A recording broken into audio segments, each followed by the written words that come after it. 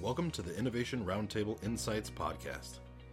This episode was recorded in Copenhagen during the 2017 Innovation Roundtable Summit, where our colleague Mark sat down with Fredrik Hägglin, Professor of Entrepreneurship at Vlerick Business School and Managing Director of the Corporate Innovation Lab. During the conversation, Fredrik explains the difference between digitization and digitalization and covers the advantages and disadvantages of the latter. Fredrik further discusses the challenges and opportunities of turning businesses into platforms and stresses the importance of having a strategic identity. We have Fredrik Hägglin here from Vlerick Business School. Fredrik, could you briefly introduce yourself? Sure. Thank you. Thank you for having me.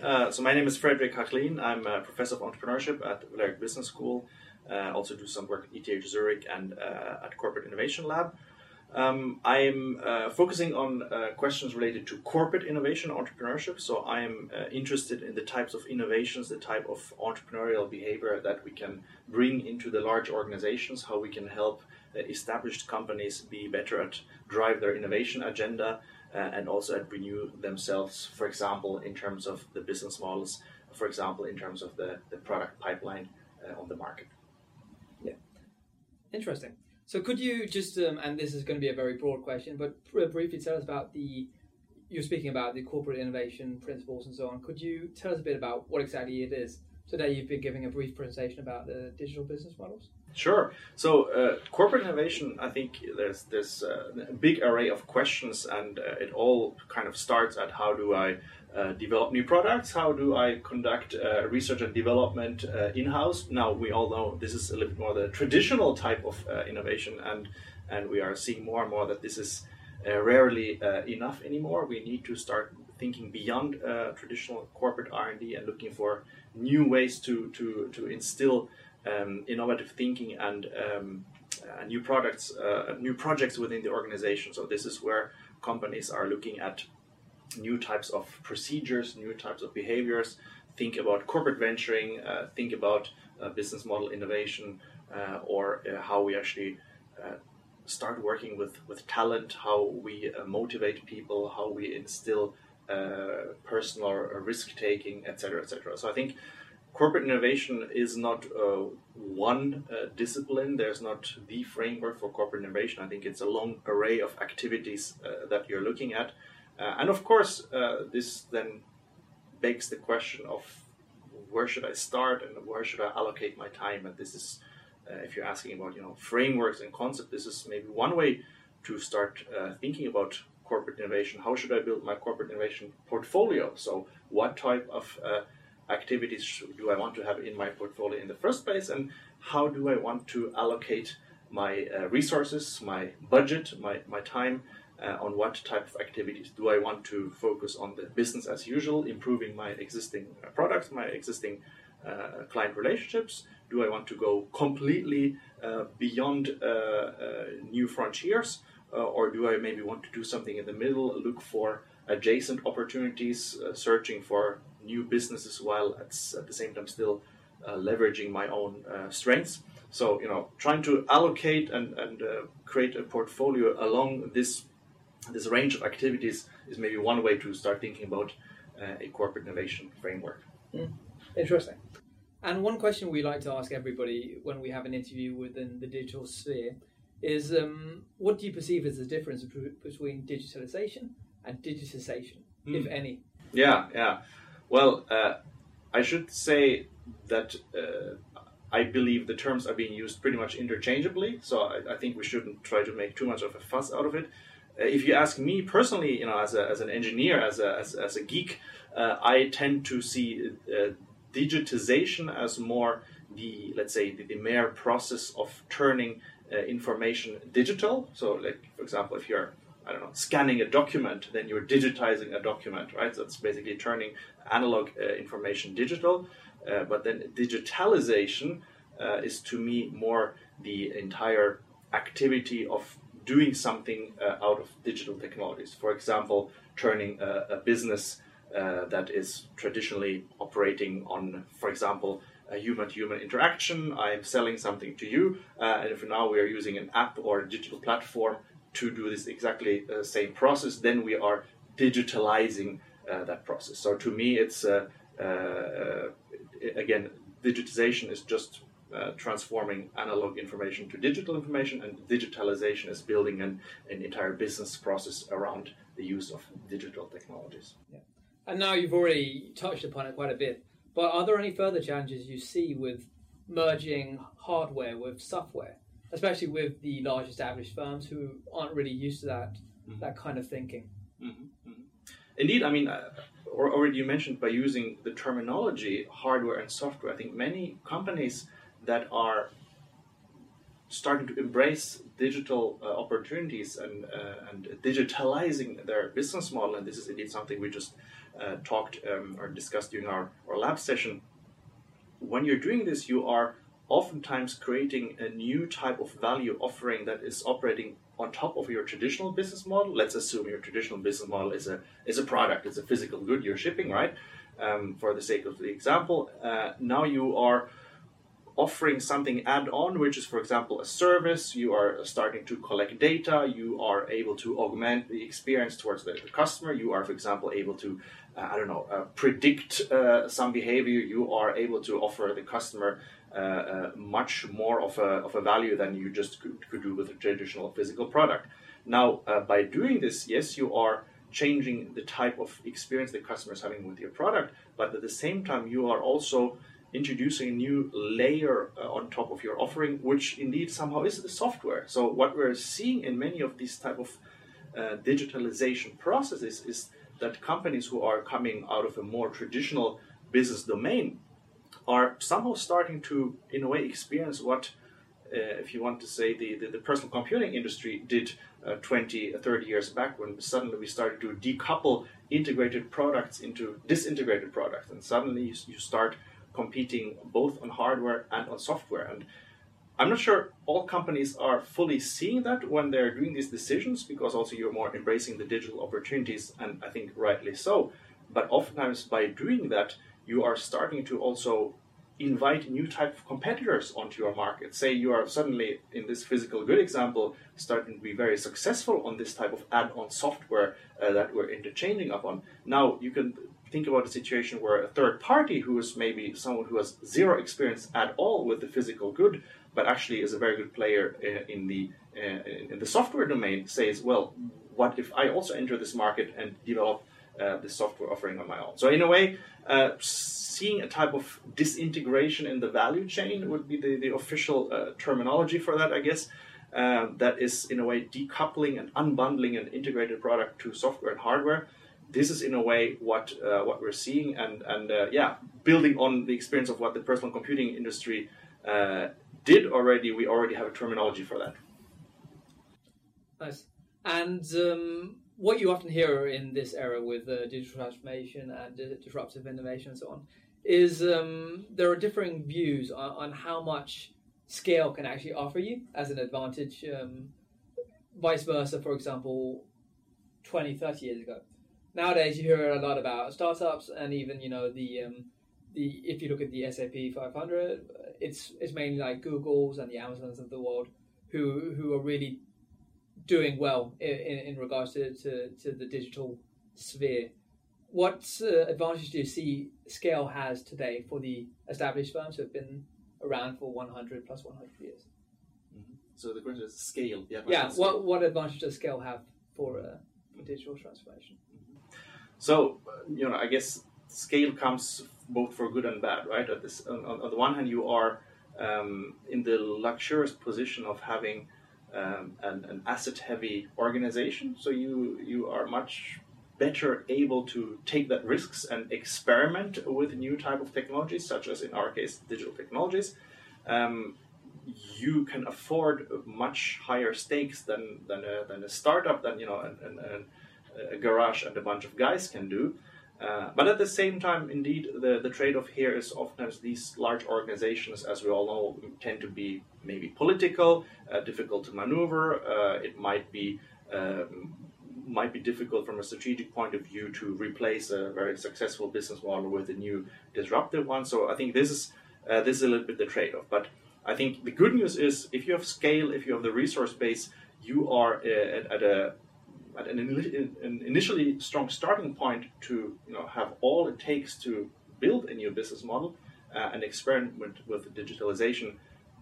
And what we need to find is these type of new organizational settings that allow us to do that. For example, getting beyond these type of challenges, these type of rigidities that we have in large corporations. So that's why we, and I think we hear this a lot here on the summit, are discussing about issues. How can we take these projects out of the organization? How can we build up an incubator? How can we work with startup as a service offerings? How can we, for example, maybe even find some type of investment models that allow us to co-create together with the startup world? So I think these are in a way all very promising answers to the question of how can I benefit from the advantages of pioneering new business models based on digitization, and at the same time leveraging the resource and the experience that I have in a large established organization.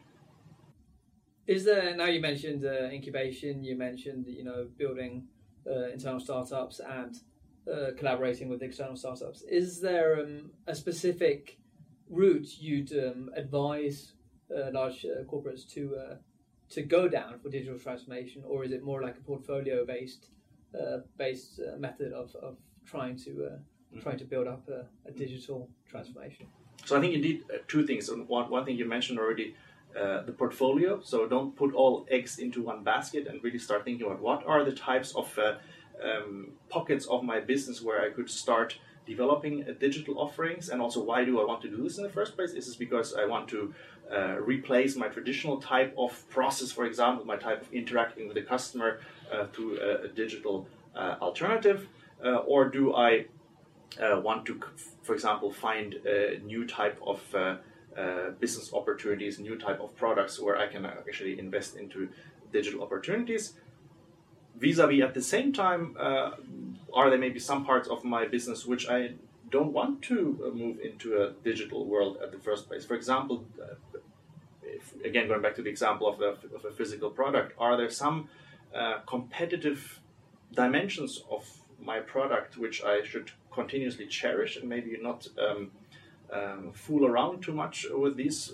For example, product quality, for example, technological leadership.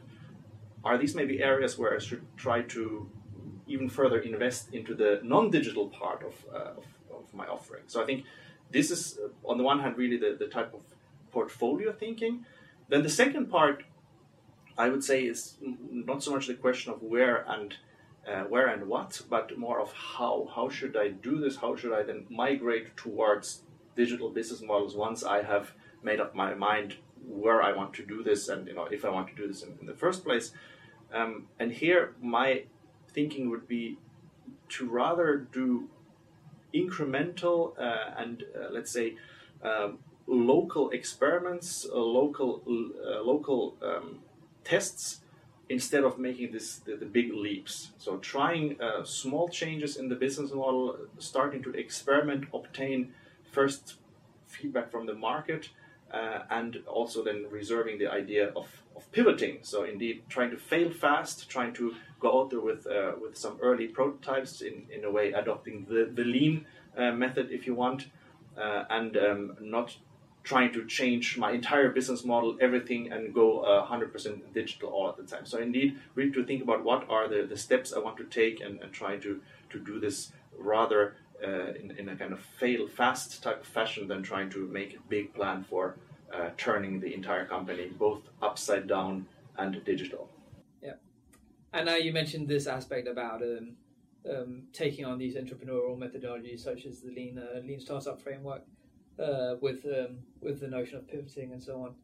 Do you perceive that as something which you can integrate into the core organization, or would that mainly be methodologies which you can use for certain departments or even only in incubation activities? Mm-hmm. Mm-hmm.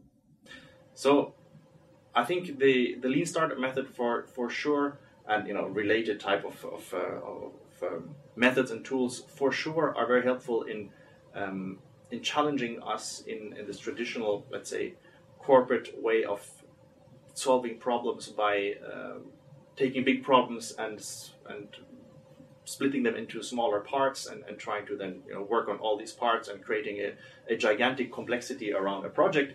And that's what we normally do in large organizations, because in smaller organizations we simply don't have the manpower to do that.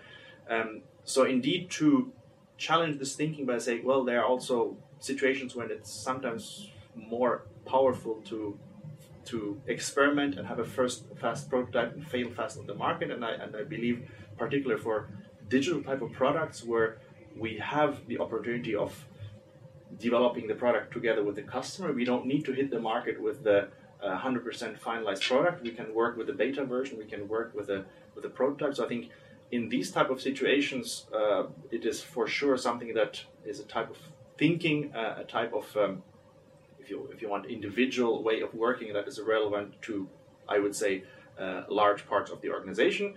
Then you can think, if you think about an entire organizational structure, all the activities that are associated, you could think of some support functions, some parts of the value chain where you need to follow some sort of structural coherence. You need to follow the traditional managerial type of thinking patterns, not so much the entrepreneurial and let's effectuate out of opportunities. So for sure, where you need to be able to fully guarantee the 100% delivery of a framework. I'm thinking, for example, corporate finance. I'm thinking, for example, the legal department of a company. For sure, here it doesn't maybe always make sense to adopt a lean startup method. But I think if we're talking about innovating, and that's what we're here for today, and innovating in terms of capturing the advantages of digital business model, for sure, the lean startup method is something that we should try to embrace widely in an organization, or at least use it as a starting point for challenging the way we operate and we think about solving problems. And going around today and hearing a lot of the attendees speak, you hear a lot about building digital platforms and being part of digital platforms. What opportunities and challenges do you also see with opening up for third-party players in building up such a platform? Mm-hmm. Indeed, very, very good question. So I think this is, at the end of the day, the $1 million question in digital business model. Really, kind of, can I build like a platform, not only a standalone product, but how can I create a platform that becomes an ecosystem through inviting all sort of other vendors who also start creating value and making my platform more valuable through adding content and adding users on top of that. So really this two-sided market type of approach. But at the same time, we know that there's not unlimited space for platforms on this planet, right? So the question is, how can I dominate the platform, and how can my platform be the one that is the dominant designer that is basically leading the market? And I think this is where there are many strategic questions that come into play. So questions such as timing, questions such as who are my partners, complementary advantage, and sometimes indeed, if you start thinking of cases of companies who might have found themselves in a very, let's say, product leading position for a long time, but by adding a platform on top of their offering, and then in the second step opening up this platform to invite third-party vendors, this is really when you might run into situations where you are not so much anymore under control of your own business, if you know what I mean, because suddenly you might actually contribute to a type of business model where the value is migrating more towards the software and the complementers and those who actually build on top of your platform than the one who provides the platform. And now there are many ways of dealing with this. One approach, platform envelopment, right? So if I'm the owner of a platform, I'm not only inviting other complementers, so people to provide content, but in addition to that, I'm also providing my own content and trying to kind of create an incentive for users to use my content as opposed to others. So in a way, I'm trying to create an exclusive ecosystem where I'm still kind of not only owning the platform, but also owning the content. Now you may ask yourself, is this still really then opening up the platform, and why should I then launch a platform in the first place? But indeed, we see many companies who have found a successful hybrid of operating in an open and closed environment. So in a way, opening up the platform and allowing third-party vendors, third-party participants to be part of the platform under certain conditions, and again, other parts of the of the interaction with the customer, of the value creation of the product, are taking place under hugely shielded and controlled domains. So in a way, finding a way to deal with a hybrid between open and closed could be one way. I'm not saying it's always the right answer, but it is one solution. I think that's also something we're hearing a lot during the discussions here at the summit.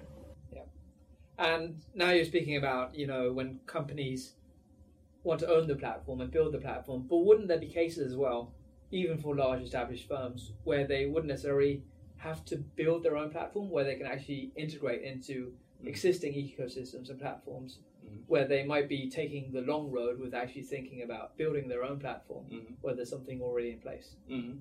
Indeed.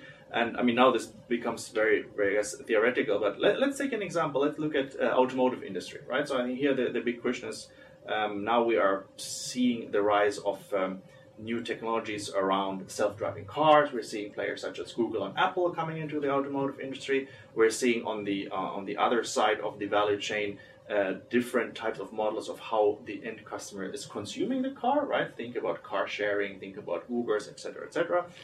So the question is then here, really at the end of the day, is what is it that the customer really is buying? Is the customer buying a car because of a brand?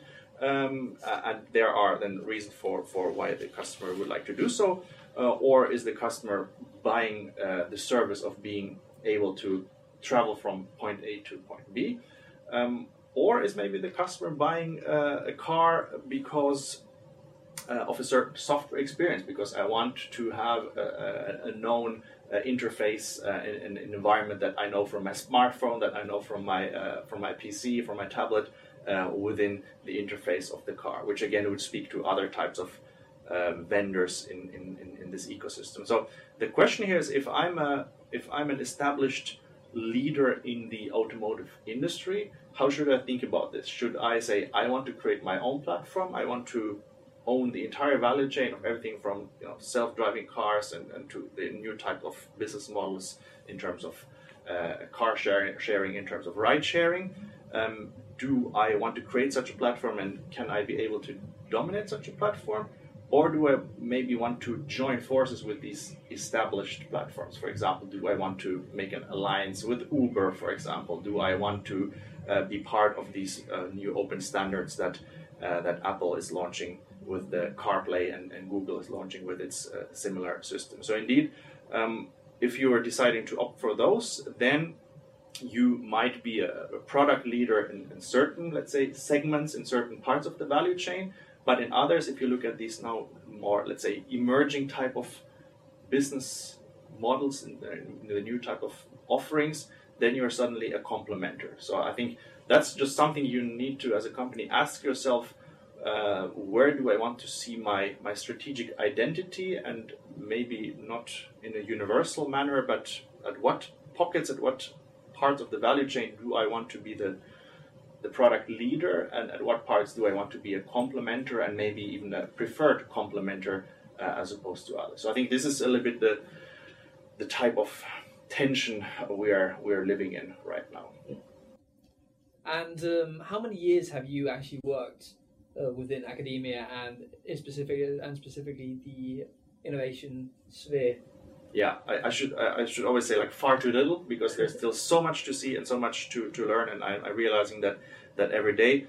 So indeed, I have been operating in this space for the last 15 years. So I've been working both in research as well as in consulting and industry, always dealing with the type of question related to how do we find the new type of innovating, how do we change the way of structuring innovation processes, thinking about the innovation management of tomorrow. And indeed, what we still used to maybe 20 years refer to as innovation management, oftentimes now is basically being relabeled as entrepreneurship or entrepreneurial management. So I think, and this is also something we see a lot during the discussion, there is a huge overlap. I mean, entrepreneurs want to become better at innovating, and innovators want to become more entrepreneurial. So I think this is really the domain that is shaping here. But indeed, as you mentioned, what is interesting also,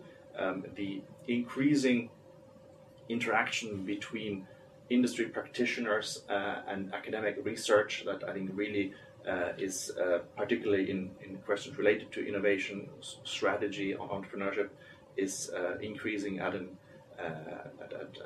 very high rate. And I think this is a very interesting time to be in this borderline, in this interaction between both of these fields. Yeah. And now you've worked within innovation management for the past 15 years, and you mentioned a little bit about how there has been a certain evolution in innovation management.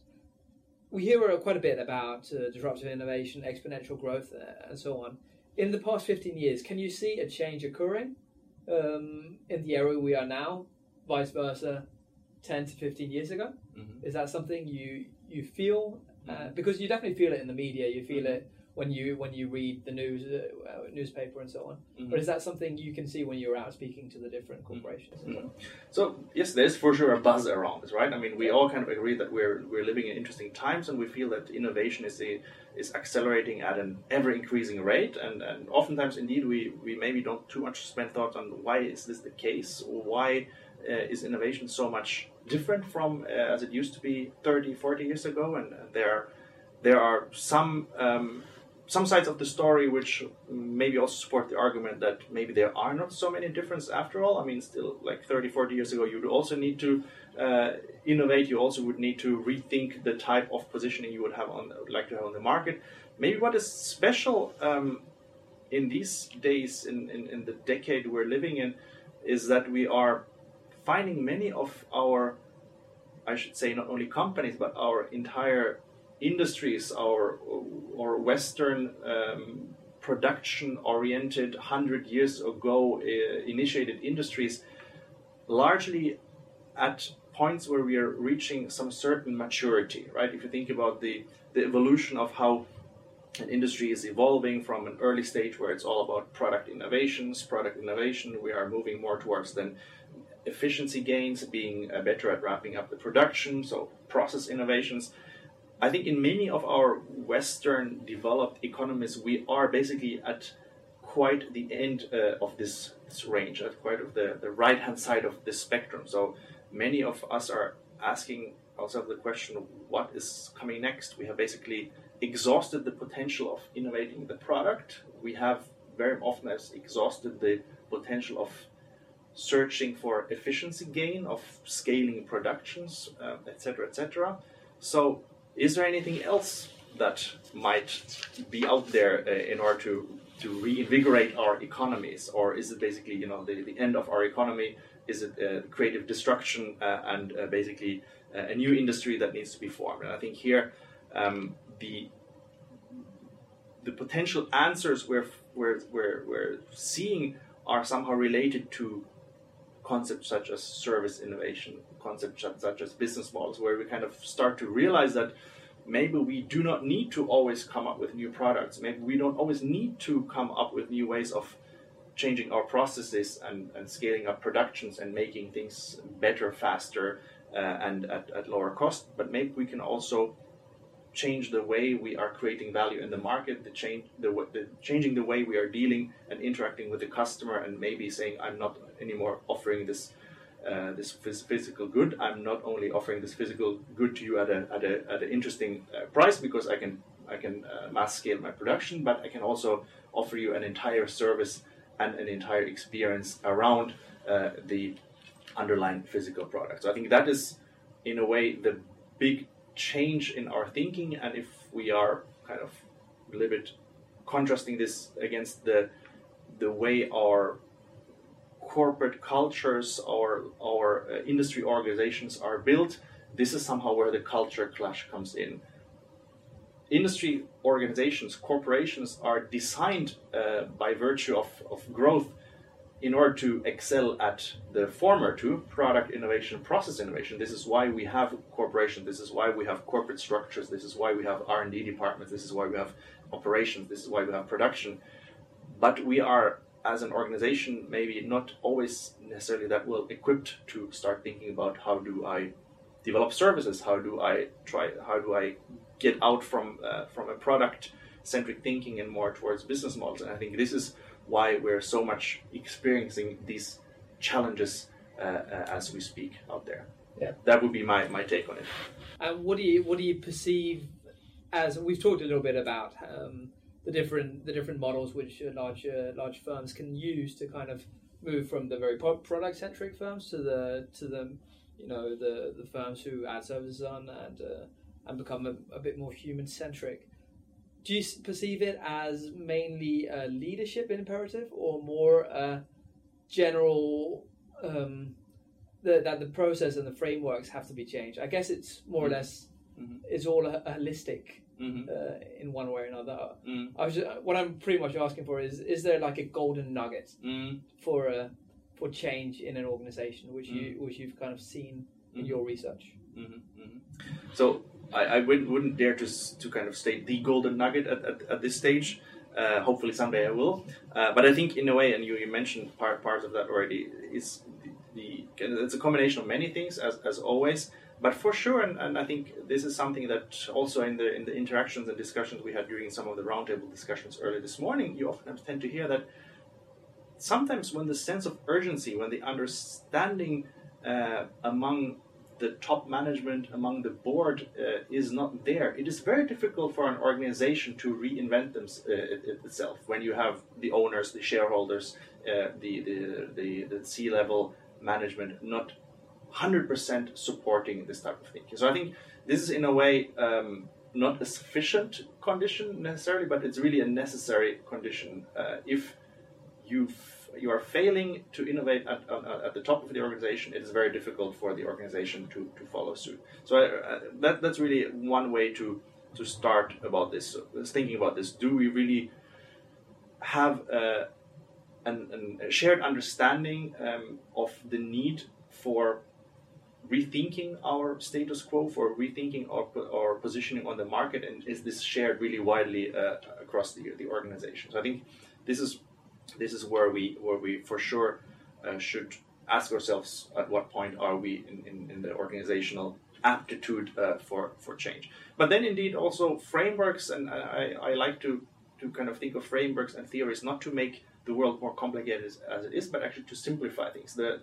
The world is complex enough, and an organization, a corporate, is very political, is oftentimes a huge structure which is difficult to oversee, but actually allowing us to, within this broad array of activities and initiatives that we need to take and that we need to think about, to allow us to gain overview and simplify and maybe see what are the top 3 things that we need to focus on, what are maybe the 3 steps that we need to go through, what are the overarching questions that we need to ask ourselves. So I think this is really where frameworks and tools come in to make the complex world of overseeing a wide array of innovation initiatives really fit on a postcard.